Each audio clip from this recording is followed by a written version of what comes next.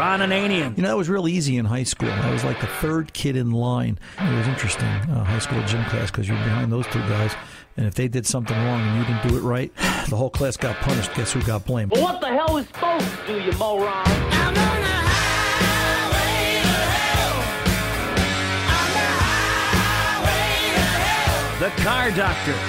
Highway to hell. On the highway to hell. Is there a way to defeat that 3-cylinder mode to leave it in 6-cylinder all the time? Well, yeah, but it's probably more expensive than the value of the car at this point with 318,000 miles on it. Welcome to the radio home of Ron Ananian, the Car Doctor. Since 1991, this is where car owners the world over turn to for their definitive opinion on automotive repair. If your mechanic's giving you a busy signal, pick up the phone and call in. The garage doors are open. But I am here to take your calls at 855-560-9900. And now, here's Ronnie. Hey, welcome, Ron Ananian, the Car Doctor. Phone number here is 855-560-9900. That's the Car Doctor's 24/7 hotline, actually. When this radio show is not live on the air, we're here Saturday afternoons, 2 to 4 p.m. Eastern Time. You can call 855-560-9900 and leave a message. Our executive producer, Fast Harry, will call you up and talk to you about your question and bring you out here on air. Yeah, he's going to drag you on radio, but we like doing that because we want to make it for everyone's benefit so that they can understand and appreciate what goes on, and we educate everybody, which is what this radio show is all about. There's more information about this radio show, as well as car information and things like that, at cardoctorshow.com, cardoctorshow.com, and also you'll find some other websites there. TuneIn.com has an affiliate list or a partial affiliate list with some of the stations that stream and podcast this show, as well as podcasting at iHeart.com and iTunes.com. And, of course, you can also find podcasts at the aforementioned cardoctorshow.com, too. So there's a lot of information out there about us. Or you could just Google the name, Ron Ananian, A-N-A-N-I-A-N, or get out to Facebook and find me, Ron Ananian, the Car Doctor. And you can see what this radio show is all about. If you're new to us, we want to thank you for taking the time. We've got a bunch of nice emails this week from new listeners that are discovering us via the magic of podcast, because unfortunately, we're not on an affiliate in their neck of the woods. And if you've got an affiliate that you think we could be on and fit in your demographic, then by all means, send us that information. You can just send it to me at ron@cardoctorshow.com, and I'll forward it over to the affiliate department and let them work on it. But we're here for you. This radio show is all about helping you understand and repair your car, knowing what to do and how to do it, and just in general have a good experience behind the wheel and under the hood when you take your car in for service. Let's kick the garage doors open right away because we've got a full phone slate. Let's go over and talk to Jim, Cedar Rapids, Iowa, 2010 Prius, and some questions. Jim, welcome to the Car Doctor, sir. How can I help? Hi, Ron. Yes, sir. Hi, Ron. Hi. Thank you for having your show. I really enjoy listening to it. Oh, you're very welcome. Thank you for being there. 2010 Toyota Prius. It's Right. got 18,000 miles on it. Okay. I wondered if I had anything to worry about with the hybrid battery. No, the 2009 and up Prius is third generation. Right. And it's a fair question. You know, it's the average Prius battery replacement is $3,500 give or take minus core credit. And still, it's more than your average battery. It's right. It's the price of what a small engine repair used to be. But let me say it like this: Toyota has such high hopes for their batteries that they've got, I think it's like an 8-year, 100,000-mile warranty in general, and a 10-year, 150,000-mile warranty in California. And the thing to take note is that battery replacement, it happens, Jim, but it's not common. Right. So, okay. It's not something, it's not like a regular, 12-volt battery. How many miles a year do you put on the car? Very little, probably about 5,000 to 6,000. Yeah, and that's not terribly small. I mean, yeah, it's not 12 to 15, but, you're probably out there twice a month with it on a fair statement. Right, yeah. I think 12 to 14 is average. Yeah, right. So 12 to 14 is average. So you're half of that. I don't think you're I don't think you're that big of an issue, but it's just something obviously to be aware of. Hopefully, regardless, you're just changing your oil on a consistent basis, because that's probably the bigger concern. I would be changing the oil in that at least once every 6 months, regardless of mileage.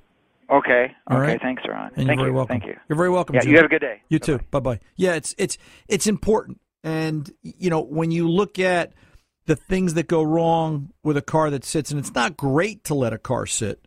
We like to see cars being used. It helps seals be lubricated. It keeps the tires from getting flat spots and brake rotors from rusting and things like that. But, if you're going to drive a car, in his case, 6,000 miles, change the oil and, switch to synthetic. That's definitely a car for synthetic fluid and, maintain it that way. And by all means, take a look at the line of synthetics that Pennzoil's brought to market, because that's one of the things that their natural gas-based stock derivative oil deals with is vehicles that sit, and their synthetic is second to none in that department. So it's something that, you want to look at and consider. You don't want to use a cheap synthetic oil if you're not putting a lot of miles on your car. Let's get over to Livingston, New Jersey, talk to Barry, 2015 Altima, and see what's going on here. Yes, Barry, how can I help you, sir? This car can't be broken. It's brand new. Oh, no, the car's fine, but it had to do with maintenance. Okay. I know you've always talked about 3,000 miles oil changes, which I've done, with other cars. Right. But the maintenance book from Nissan says 5,000 miles. Right. There's a lot of your thoughts on doing it at 5 versus, 3. I had lunch this week with my friend Tim. Tim is the shop foreman of a local Nissan dealer. And, this very question came up, and it was, and it was just a casual conversation standing around the shop. And, we talk about the adventures in auto repair that we both experience. And I said, so, Tim, what is Nissan's current projected oil change interval? And he says, most of our cars are 5,000 to 6,000 miles. And, he says, we have some that, they claim can go longer. And I said, what do you see that oil looking like? And he says, it still comes out blacker than coal. And, the engine will last 100,000 miles. He says beyond that, then there starts to be issues. And he said if it were me, I'd still do it in the 3,000 to 4,000 mile range because it just seems to be better for the engine. So that being said, that's some real world experience. My thought process, are we going to run synthetic or conventional in this, Barry? I haven't done it. The dealer, I changed the oil. I assume they put it in conventional oil. Right. Keep in mind, the dealer is following a maintenance marketing plan. All right. I'm sure they might have even sold you this as part of the package when you bought the car.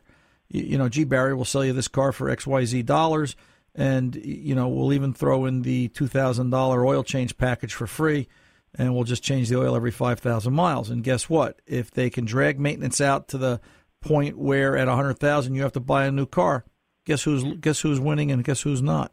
And it really comes back to that. If it's conventional oil, Barry, yeah, technology's gotten better. I admit that. Maybe you could sneak it up to 4,000 miles, but to go to 5 on conventional, I think you're pushing it. Things start to happen. Things start to happen to conventional oils. They haven't changed the technology, to my knowledge, as of whatever time it is, 3:15 on Saturday afternoon, June the 27th, 2015. That conventional oils are all made of a similar base stock. They have additives put in. Those additives you're putting in are the vitamins that keep oil going, and they start to wear out at 3,000 miles. They're not worn out. They start to dissipate.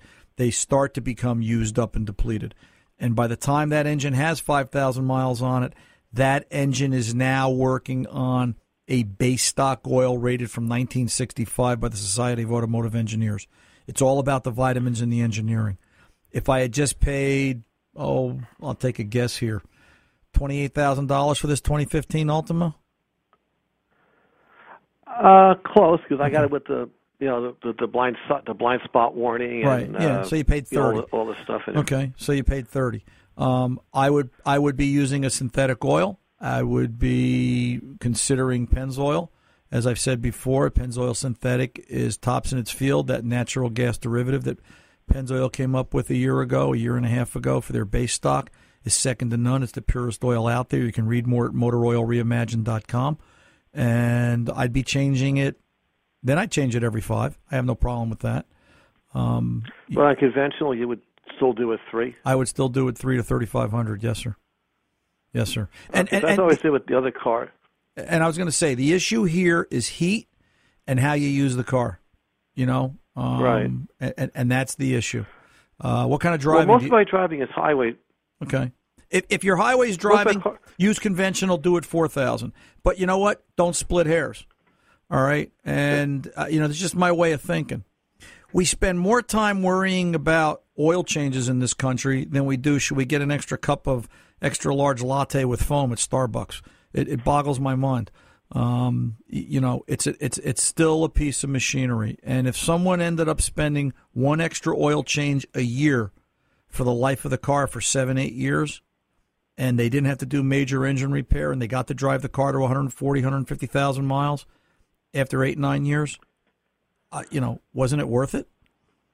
Well, I had the previous car, I did 136,000 miles, and I did oil changes about every 3,000 miles. Right. Well, the proof's in the pudding.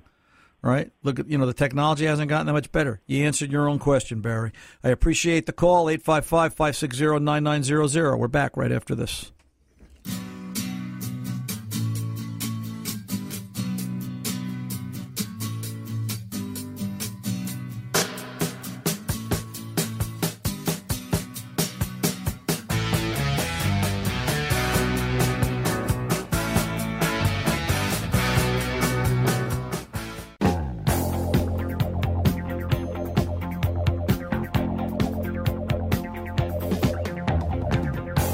Welcome back. Ron Ananian, the Car Doctor, 855-560-9900 is the Car Doctor hotline, cardoctorshow.com for more information. Let's keep it rolling. We've got a lot of calls this hour. John, Appleton, Wisconsin, you're next up, 2007 Dodge Caravan. How can I help you?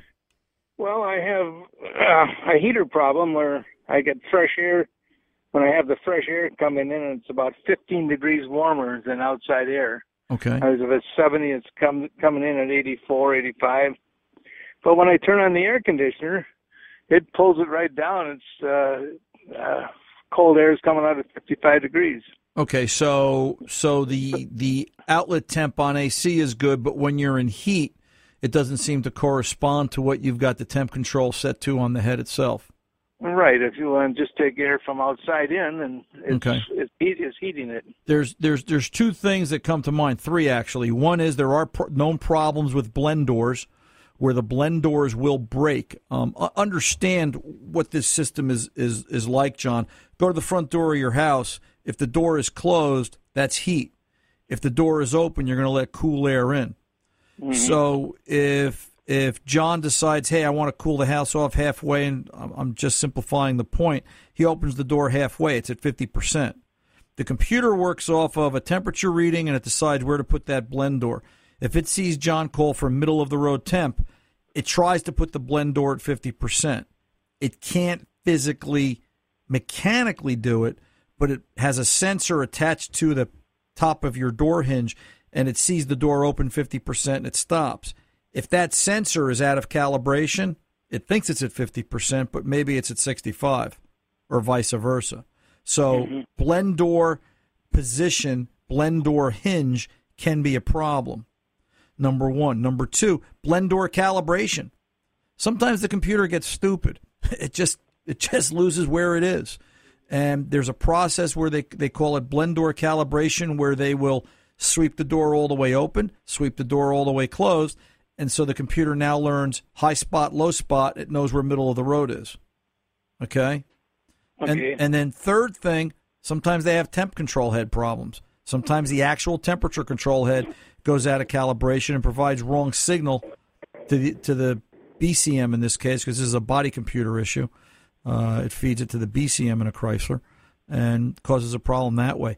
Somebody's got to spend some time with diagnosis, and I would think within an hour to 2 hours of chop time, someone could give you a pretty good answer, starting with pulling codes out of the system, either PCM or BCM, to see just what's coming up as a possible fault and failure. But this is not an uncommon complaint.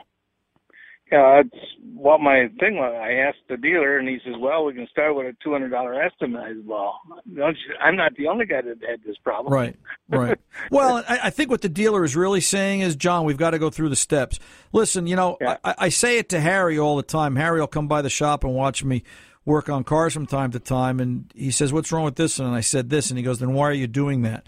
Because I've got to go through the motions. I've got to make sure that even though I know it's this, or this is part of it, that there isn't more. you know, if I was working on a relative's car, well, actually, if I was working on a relative's car, I probably wouldn't work on it. But if I was working on a relative's car for no money, yeah, all right, you know what, John, it's that, all right? I don't have to take your money. I don't have to back up what I say, okay? I can just, it's a random guess at that point, or it's an educated guess. If someone's taking your money to repair something on a commercial basis, they owe it to you to charge you for a diagnosis or to perform a diagnosis at the very least.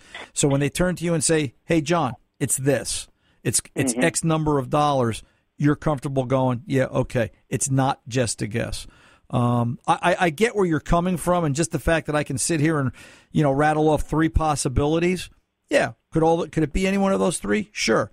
It could also be a mouse that crawled under the hood and was chewing halfway through the wiring harness that nobody can see. It could be four other possibilities. I mean, the list of what could be wrong is 12 steps deep. Diagnosis is always a good thing to do, and it's a logical place to start. So I have to agree with the dealer in this case. So the dealer's got to set some a diagnostic tool up to it. Right. Huh? He's going to set a diagnostic tool up. He's going to go through some parameters. The key that will tell you whether or not it was a good diagnosis is what they come back with. Do they come back and say, you, John, it's going to be $439.93 and this will fix the car? Or are they going to say it's $493.39 and this might fix the car? And then you have to ask, why is it might? What did I spend the diagnosis for? And in some cases, it could be a two-step process. But this also comes back to, do you trust the dealer? Well, I mean, I don't normally go to dealers. I go to independents. Right.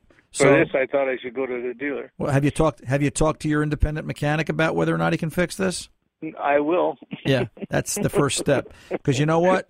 Sometimes it's not about who does it; it's do you trust them, and that's the key.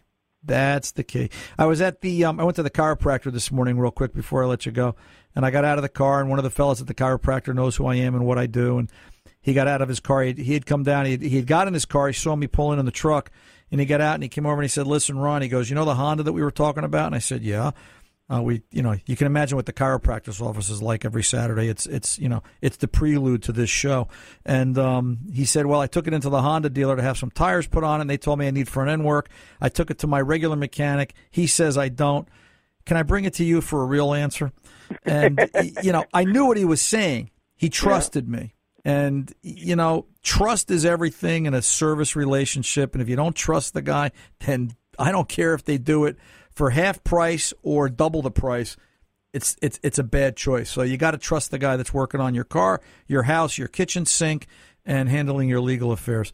Go get a second opinion. Go talk to your mechanic, John. We'll start the war from there. All right, sir? All right. Thank you, and really enjoy your show. You're very welcome. Thank you. I'm glad to be here for you and everyone else. I can't say enough about trust.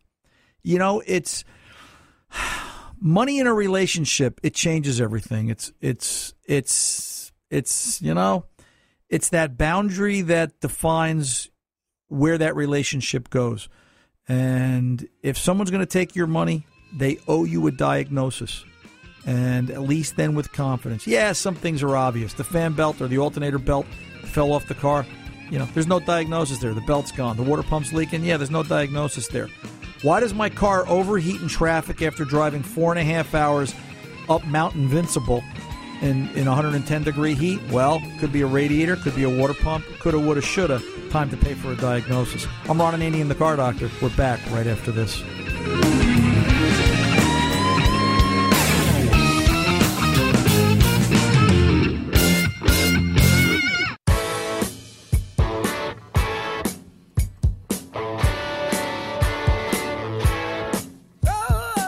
Ron Ananian, the Car Doctor. Welcome back. 855-560-9900. Thanks for sticking around this hour here at the Car Doctor. It's cardoctorshow.com for more information. You can get out to TuneIn, iHeart, iTunes, and Ron at cardoctorshow.com if you need me during the week. Let's get back to the busy phones. Let's go over and talk to Curtis in Conroy, Texas, and problems with his 2000 Ford F-150. That's sort of like the national symbol of Texas, isn't it, Curtis, the Ford pick-em-up truck? hey, if you're in Texas and you don't have a Ford pickup truck, you're just not from Texas. Yeah, that's kind of what I think. It's like that's it. That's the vehicle to have. So what's going on here? Yeah, it's been a good one. I got a 2000 F-150 extended cab with a 5.4 Triton engine. Right. I have 143,000 miles on it. I've changed the oil since new, and I bought it new, every 3,000 miles with 10W30 Pennzoil or 10W30 Valvoline. Okay. And right now, with 143,000 miles on it, I'm burning about a half a quart every 1,000 miles. What I'd like to know is that normal? Is there something I can do to help or slow down the burn of the oil, or is there something I can put in there to help my engine? Are you still using 1030, Curtis? Yes. Okay. Now, in 2000, do they recommend 1030, or are they calling for 530? 1030 for the temperatures that we are. Well, here. okay, right, because you've got a temperature issue. Sometimes 1030 or the higher viscosity, don't just look. Are you looking on the oil fill cap, or are you in the owner's manual? Owner's manual. All right. How close to that spec are you? Could you fudge 530 to try it for one oil change? Yeah, that wouldn't be a problem. In fact, 530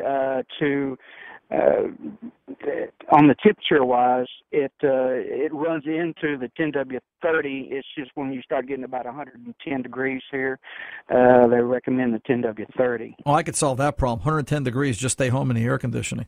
So I try that too. That won't be a problem. Trust me, brother. The reason I say try dropping the viscosity down is because there's been a recent school of thought in the last 12 to 18 months in the industry that they're seeing a high viscosity or a heavier viscosity oil will cause issues with the piston rings from allowing them to fully expand and not get stuck and create consumption issues on engines that have wear on them. And listen, it could make the problem worse. It could keep the problem the same, but at least we'll know. So trying a 530 is where I would recommend you go next. Now, a half quart every 1,000 miles, it doesn't make me happy, but A, it's not a quart, and B, it's still cheaper to put in a half quart than it is to replace the engine or the vehicle. At this point, it's 16 years old. What you've got to be concerned about is if the oil consumption gets worse at the point of a quart every 1,000, then we're going to start to see possible issues with, and I realize saying any possible issues on a 16-year-old truck with $1.50 on it seems silly, but that oil can and will start to coat the catalytic converters over time, and at some point 10, maybe 15,000 miles down the road, I don't know where, you can start to see check engine light and catalytic converter efficiency faults as well. Do you recommend using that, what they call that high mileage oil? The high mileage oil is also formulated in a specialty way. Yes, you could take a look at that and consider that because that does have differences in additives. But I believe what I would probably do first is start with 530. All right. Okay. And I would just go, some 530 Pennzoil, just, either they're conventional. And if you've been using conventional all along, I'd stay with their 530 conventional. And then if you want to switch and go to their higher mileage oil, you can do that as well. And try that. A little bit of a science experiment each time. We may end up getting nowhere, but you've got to change the oil anyway. So what difference does it make? And, kind of take it from there. You did well, 143,000 miles. I'm just curious. You've done all the other maintenance, coolant service, spark plugs, those types of things?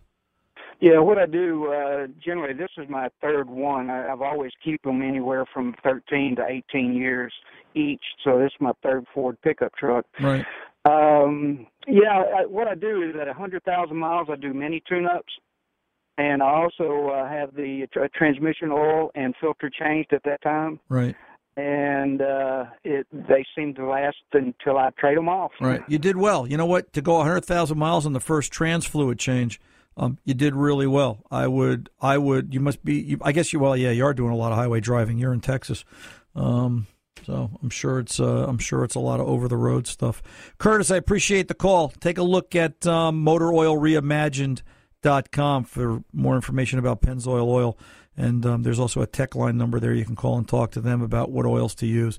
But try the switch to 530 first, and then we can talk about it again if you need to. You can give me a call back at 855-560-9900. I'm Ron Ananian, the Car Doctor. Let's pull over and take a pause. I'm back right after this.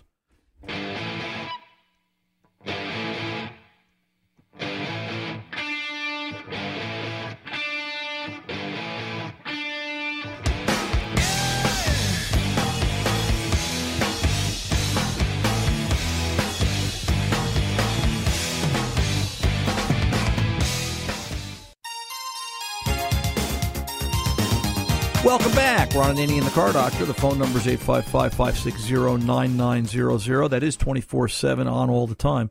Call and leave a message. Fast Harry, our executive producer, will call you back and put you in queue for the following week when this show's live, Saturday afternoons, 2 to 4 p.m. Eastern Time. Let's get over and talk to Pam, South Hadley.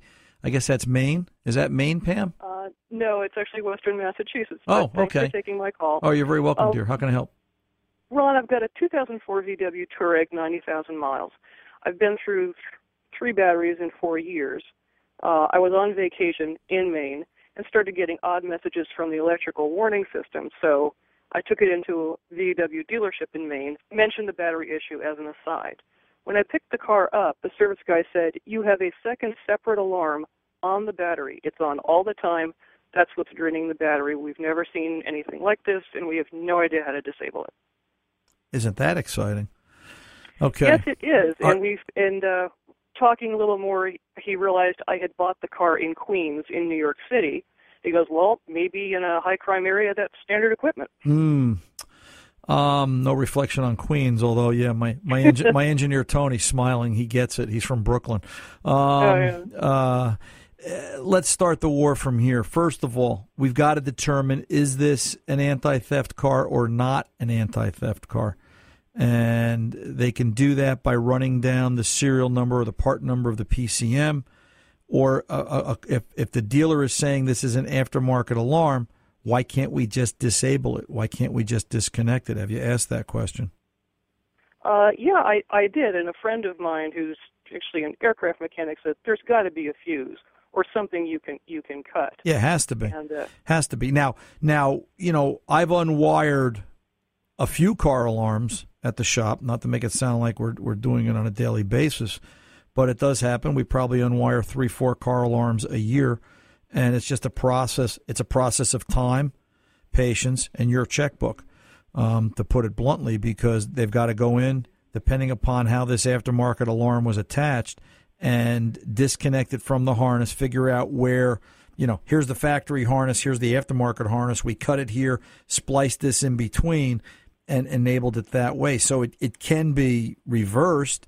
It depends a lot on how it was put together, and if it's not too badly hacked up, just soldering things back together and putting it back to original. If you look at your key ring, maybe this is the answer. If you look at your keys on your key ring, is there a remote of some type that's doesn't look like it came from Volkswagen? No. Okay. It's just I've just got 2 identical Volkswagen keys. Do you turn the alarm on and off, or does it automatically arm whenever you lock the car? I turn it on and off. How do you turn it on and off? I actually old-fashioned. I actually put the key in the lock and turn it. Okay, and that arms the alarm. Yeah, it's the alarm for the car. Right. But the VW service guy told me that the battery alarm, the separate second one, is just always on.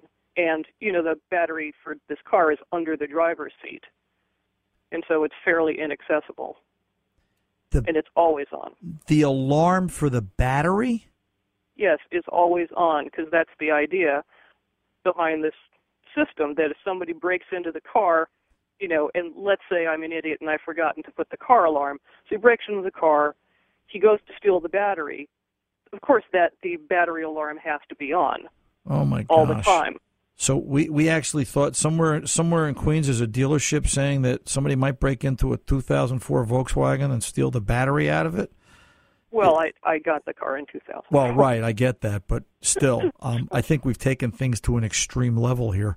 I had no idea there was this second alarm specifically for the battery. If somebody put it on, there's a way to take it off. All right. Yeah. If somebody wanted to do a parasitic draw test, there's got to be a fuse here that's activated. Now, what I'd like you to do is go back to your friend, the aircraft mechanic, and ask him about doing a millivolt voltage drop test. All right? The problem is that to do a parasitic draw test on newer cars, it takes a lot because of the computer involvement. In some cases, in the case of most Volkswagens, for example, you're 30 to 45 minutes of letting the vehicle sit idle, key out of it, doors closed, hood down, to let all the modules go to sleep. And then by the time you go up to do any kind of amperage draw testing, the minute you wake something up, you have to start all over again. So conventional thinking is now working towards the idea of doing a millivolt. You take a digital volt ohm meter, set it on millivolts, which is a very small scale, and you're looking for millivoltage on any one particular fuse. The idea being is that if there is a presence of voltage on that fuse, then that circuit is showing voltage, therefore it's showing amperage flow, and that circuit is still live, and there's your drain. At least then you might be able to know that, okay, this aftermarket alarm that's been put on that has no fuse has a fuse. So there has to be a fuse somewhere. There's got to be something that powers that alarm. It just can't. We don't have the technology to do this wirelessly yet. Mm-hmm. And a millivolt voltage drop test will help you to find that. Okay, I will ask for help with that. I have to tell you, Pam, I've never seen an alarm specifically for just a battery. It's just insane. Yeah, that's just crazy. So, so the current battery is dead. Right. It was fully charged a month ago when I went in for an oil change and all the other stuff. Right. And I didn't drive it at all last week. Went to it, started, put it on a 10-amp charger for 3 hours. Absolutely nothing. So I've got a spring for a new battery, which is a darn shame because I'm trading in the car this summer. Right. So any expense I have to go to is just, I'm just wondering if it's worth it. Well, of course, if I've got someone who will do it for free, right? It's worth it if you need to have the car and drive it around for a month. You're paying for the price of a battery versus renting a car. Is the dealership that sold you the car still in business? I have no idea. I could call and see. It was, a fairly large one in Queens. Right. I would wonder if you called them and, maybe they can go back in their files. Maybe that vehicle still exists in their files and they could tell you, yeah, we installed these alarms. Here was the company. Or could you at least take a look at the alarm or something? There's got to be a module in the car or wiring at the battery, anything with any identifying tag, and Google it from there. And, the Internet's a great source of information. You just have to weed through it. And maybe you can find out more about this alarm, this add-on from that point, too. Okay, I'll try that. I'll start by calling the original dealership. All right. If you can get a picture of this alarm add-on or anything you get, send me a picture. Email it to me, ron@cardoctorshow.com. I'll see what I can come up with. Okay. All right? Thanks a lot, Ron. You're welcome, Pam. Good luck to you, dear. 855-560-9900. The Car Doctor's back right after this.